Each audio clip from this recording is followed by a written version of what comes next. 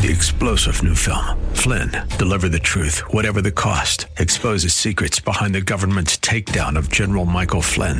Flynn knew what the intel world had been up to. He ordered the first audit of the use of contractors. This set off alarm bells. He told the truth. He was the most dangerous person for Donald Trump to hire. They had to get rid of Flynn. Flynn, deliver the truth, whatever the cost. Available now. Watch it today. Go to salemnow.com. salemnow.com. The Bruce Hooley Show podcast is brought to you by HemisphereCoffeeRoasters.com. Creating jobs and restoring dignity one cup at a time. Good coffee doing good. Learn more at HemisphereCoffeeRoasters.com.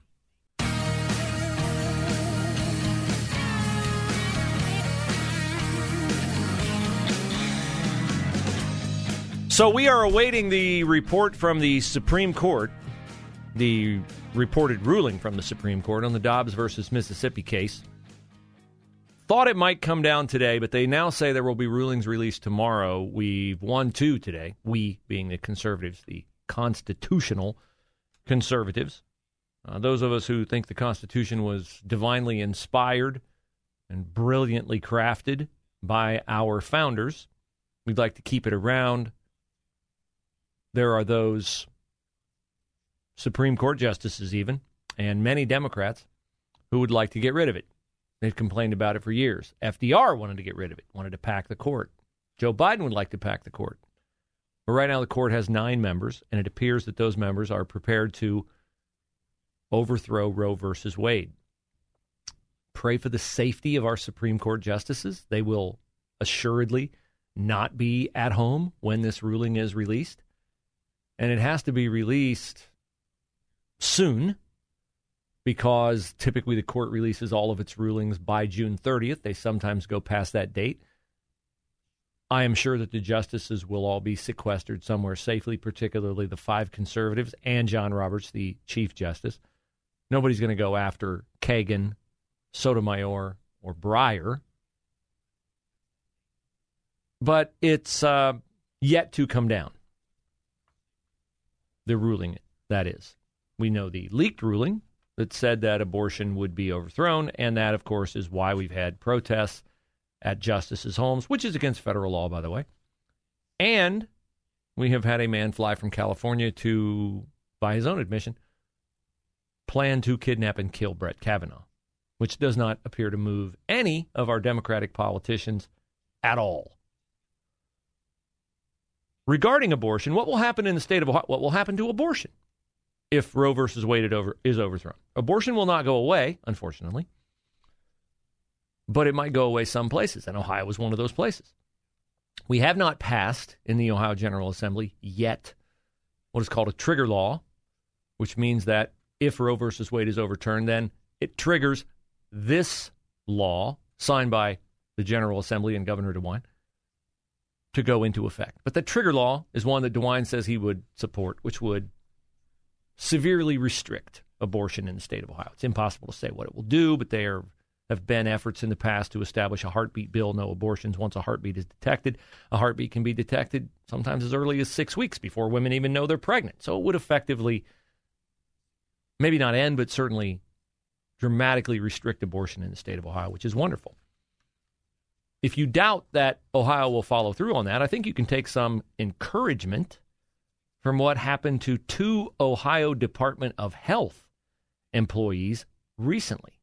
They lost their jobs because they went outside of what apparently is the official position of the state of Ohio, even though the people who run the state of Ohio are loath to stand up and stand behind it and boldly state that abortion has no place within the boundaries of our state's borders. What happened?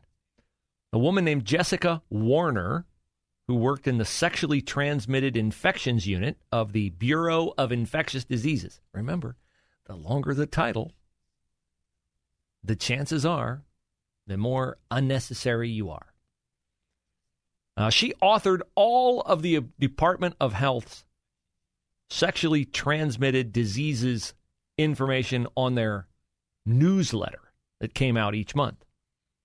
So in the May edition of the newsletter, Jessica drops in to the newsletter an item about deadlines for a program through the University of Chicago that trains clinics on providing a drug called mifepristone. Mifepristone. You may never have heard of it, but mifepristone is a drug that is prescribed to women who experience a miscarriage or who want to induce an abortion within 10 weeks of gestation. So you got the picture? Ohio Department of Health, woman's got an official position. It's in infectious diseases, sexually transmitted diseases. She goes rogue and says, hey, there's a program, and if you want to get this drug, you better watch it because they're going to start outlawing it. And she effectively ended her employment with that 20-word rogue advisory. Human Resources report on her little exercise in wokeism said the mifepristone item in the newsletter is in direct conflict with the agency's mission and is an embarrassment to the Ohio Department of Health. Now, I'm with you. You're thinking, the Ohio Department of Health, aren't they like super progressive? Weren't they the ones with Amy Acton and Governor DeWine who made us wear masks and who closed down the bars at 10 o'clock and told us that COVID was an existential threat and all this stuff? Yeah, pretty much same people. But I guess killing babies is a bridge too far for them. Thank goodness. Jessica Warner was fired Friday. Her supervisor got a 5-day suspension. And her supervisor's supervisor was so cheesed off by this that she resigned. Want to make an omelet, got to break some eggs. HR investigators asked Jessica Warner if she knew that her advocacy on the drug that could end people's pregnancies was not supported by the agency. In other words, was not the official position of the Ohio Department of Health. She said she was aware of the ODH's posture on abortion issues, and they asked her if she thought that abortions were contrary to the Ohio Department of Health's mission. In other words, do you think abortion is health care? Jessica Warner. Her response, I would hope not. It is a public health issue, and as a public health worker, it would be counterproductive to Ohio Department of Health's mission to not support health care initiatives. I did this intentionally. Good for you for standing up for it. And did nothing wrong in sharing public health community resources to health care providers. Okay, well, you know, I admire your frankness. I admire your openness. I totally disagree with your position, and it appears the Ohio Department of Health did too, because you got canned. But, you know, you can move to New York, you can move to California, you can move to New Jersey, you can move to a lot of states, Michigan. Gretchen Whitmer will fight for you there. And this is the beauty of allowing abortion to be turned back to the states. The states will then have to take a stand on whether they are a state that truly is committed to the U.S. Constitution, which in no way, shape, or form did the founders of our country ever envision abortion to be something that mothers would even consider.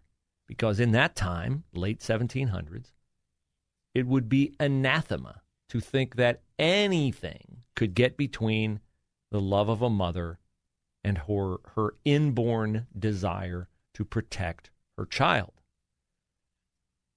But it is unquestionably a reflection of the moral decay in our country that we have not only rampantly engaged in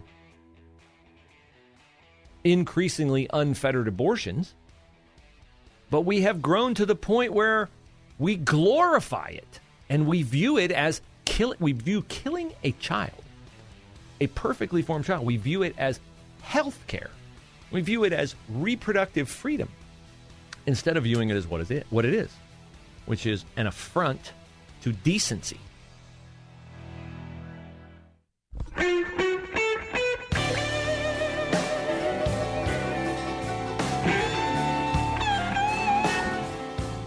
To clean up a couple headlines here that I intended to get to today, but because of breaking news, we did not.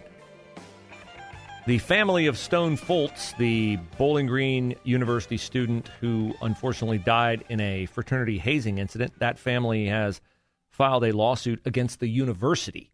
The university is pushing back and pushing back hard, and I will tell you, as I've said before, I didn't talk much about this out of respect for the Foltz family. I do not know them, but there's no reason to talk much about this, given that my position on it is that this is a very, very unfortunate case where a young person's failure to exercise personal responsibility wound up playing a key role in costing him his life.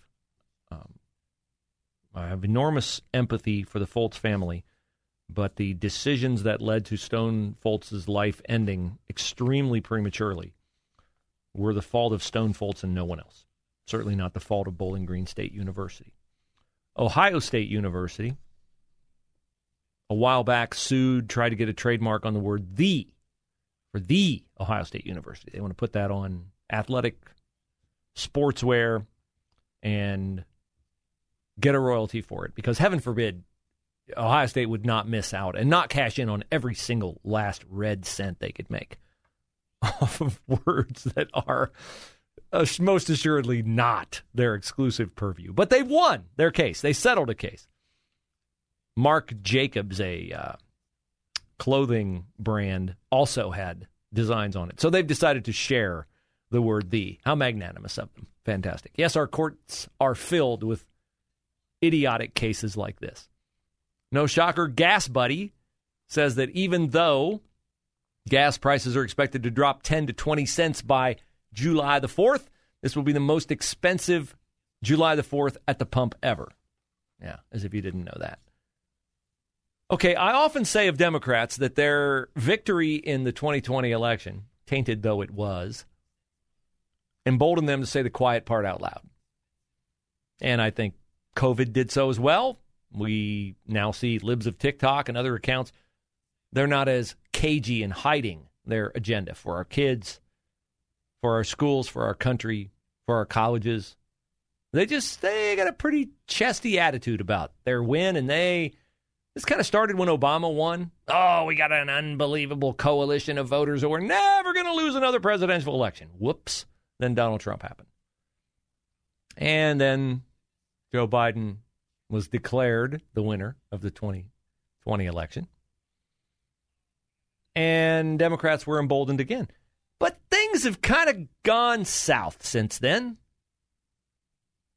Everything Joe Biden touches turns to crap, and he touches everything. And so now, saying the quiet part out loud turns out to be not good for Joseph Robinette Biden. Democrats, most notably David Axelrod, who was the architect of Barack Obama becoming president, are saying the quiet part out loud. And the quiet part is that Joe Biden is a doddering old fool who, even though he says he's going to run for president in 2024, is not going to be allowed to run for president in 2024. David Axelrod tells the New York Times yesterday, what is it, 10 days after Axelrod was liberally quoted in a huge New York Times Sunday piece about how Biden's too old to run for president. Axelrod maybe thought nobody read that to Joe over his Wheatina. He decided that he would come back and rip on Joe Biden again. He says, if the president were not to run, it's hard to imagine that Gavin Newsom would not be sorely tempted to enter the race. Newsom is young, ouch, and politically muscular, which may be just what the market will be seeking post-Biden. Maybe seeking somebody who doesn't stumble up the stairs of Air Force One. Yeah, that might be a good idea. Please, Democrats, run Gavin Newsom.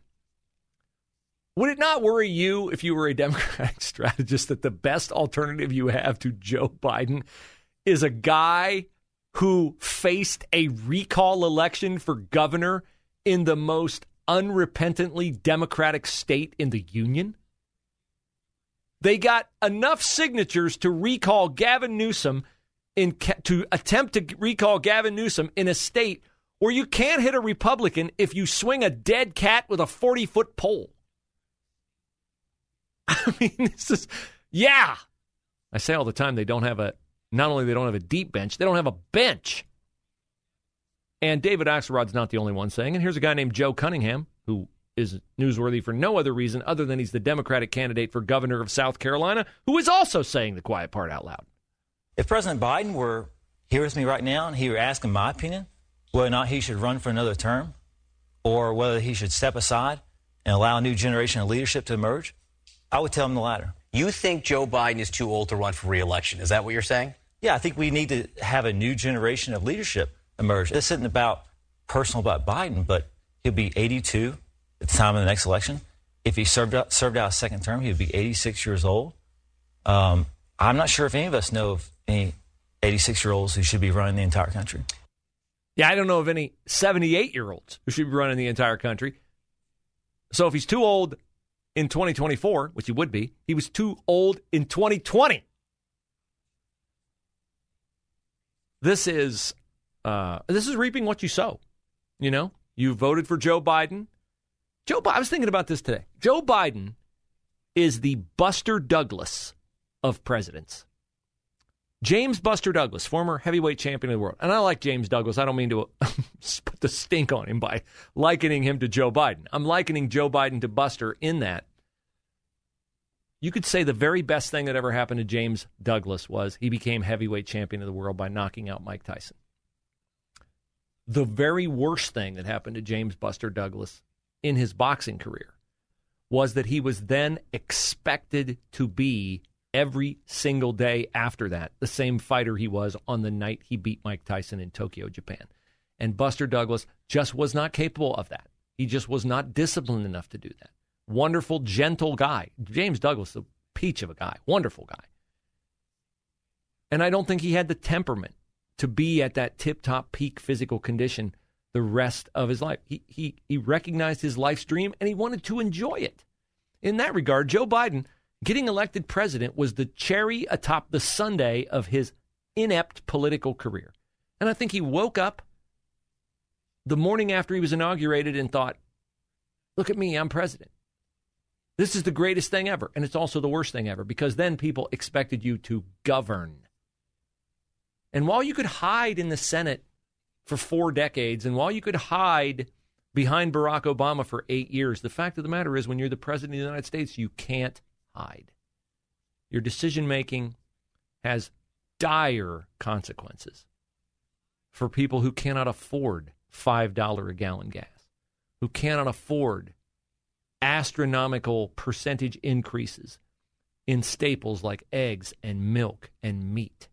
It cannot afford you as president. And while you could have faded into retirement and pretty much positioned yourself as a statesman because of your long time in Washington, D.C., by achieving your lifelong political dream to become the president of the United States, you then forced yourself to be graded by a different, much more exacting standard. And by that standard, you are an abject failure.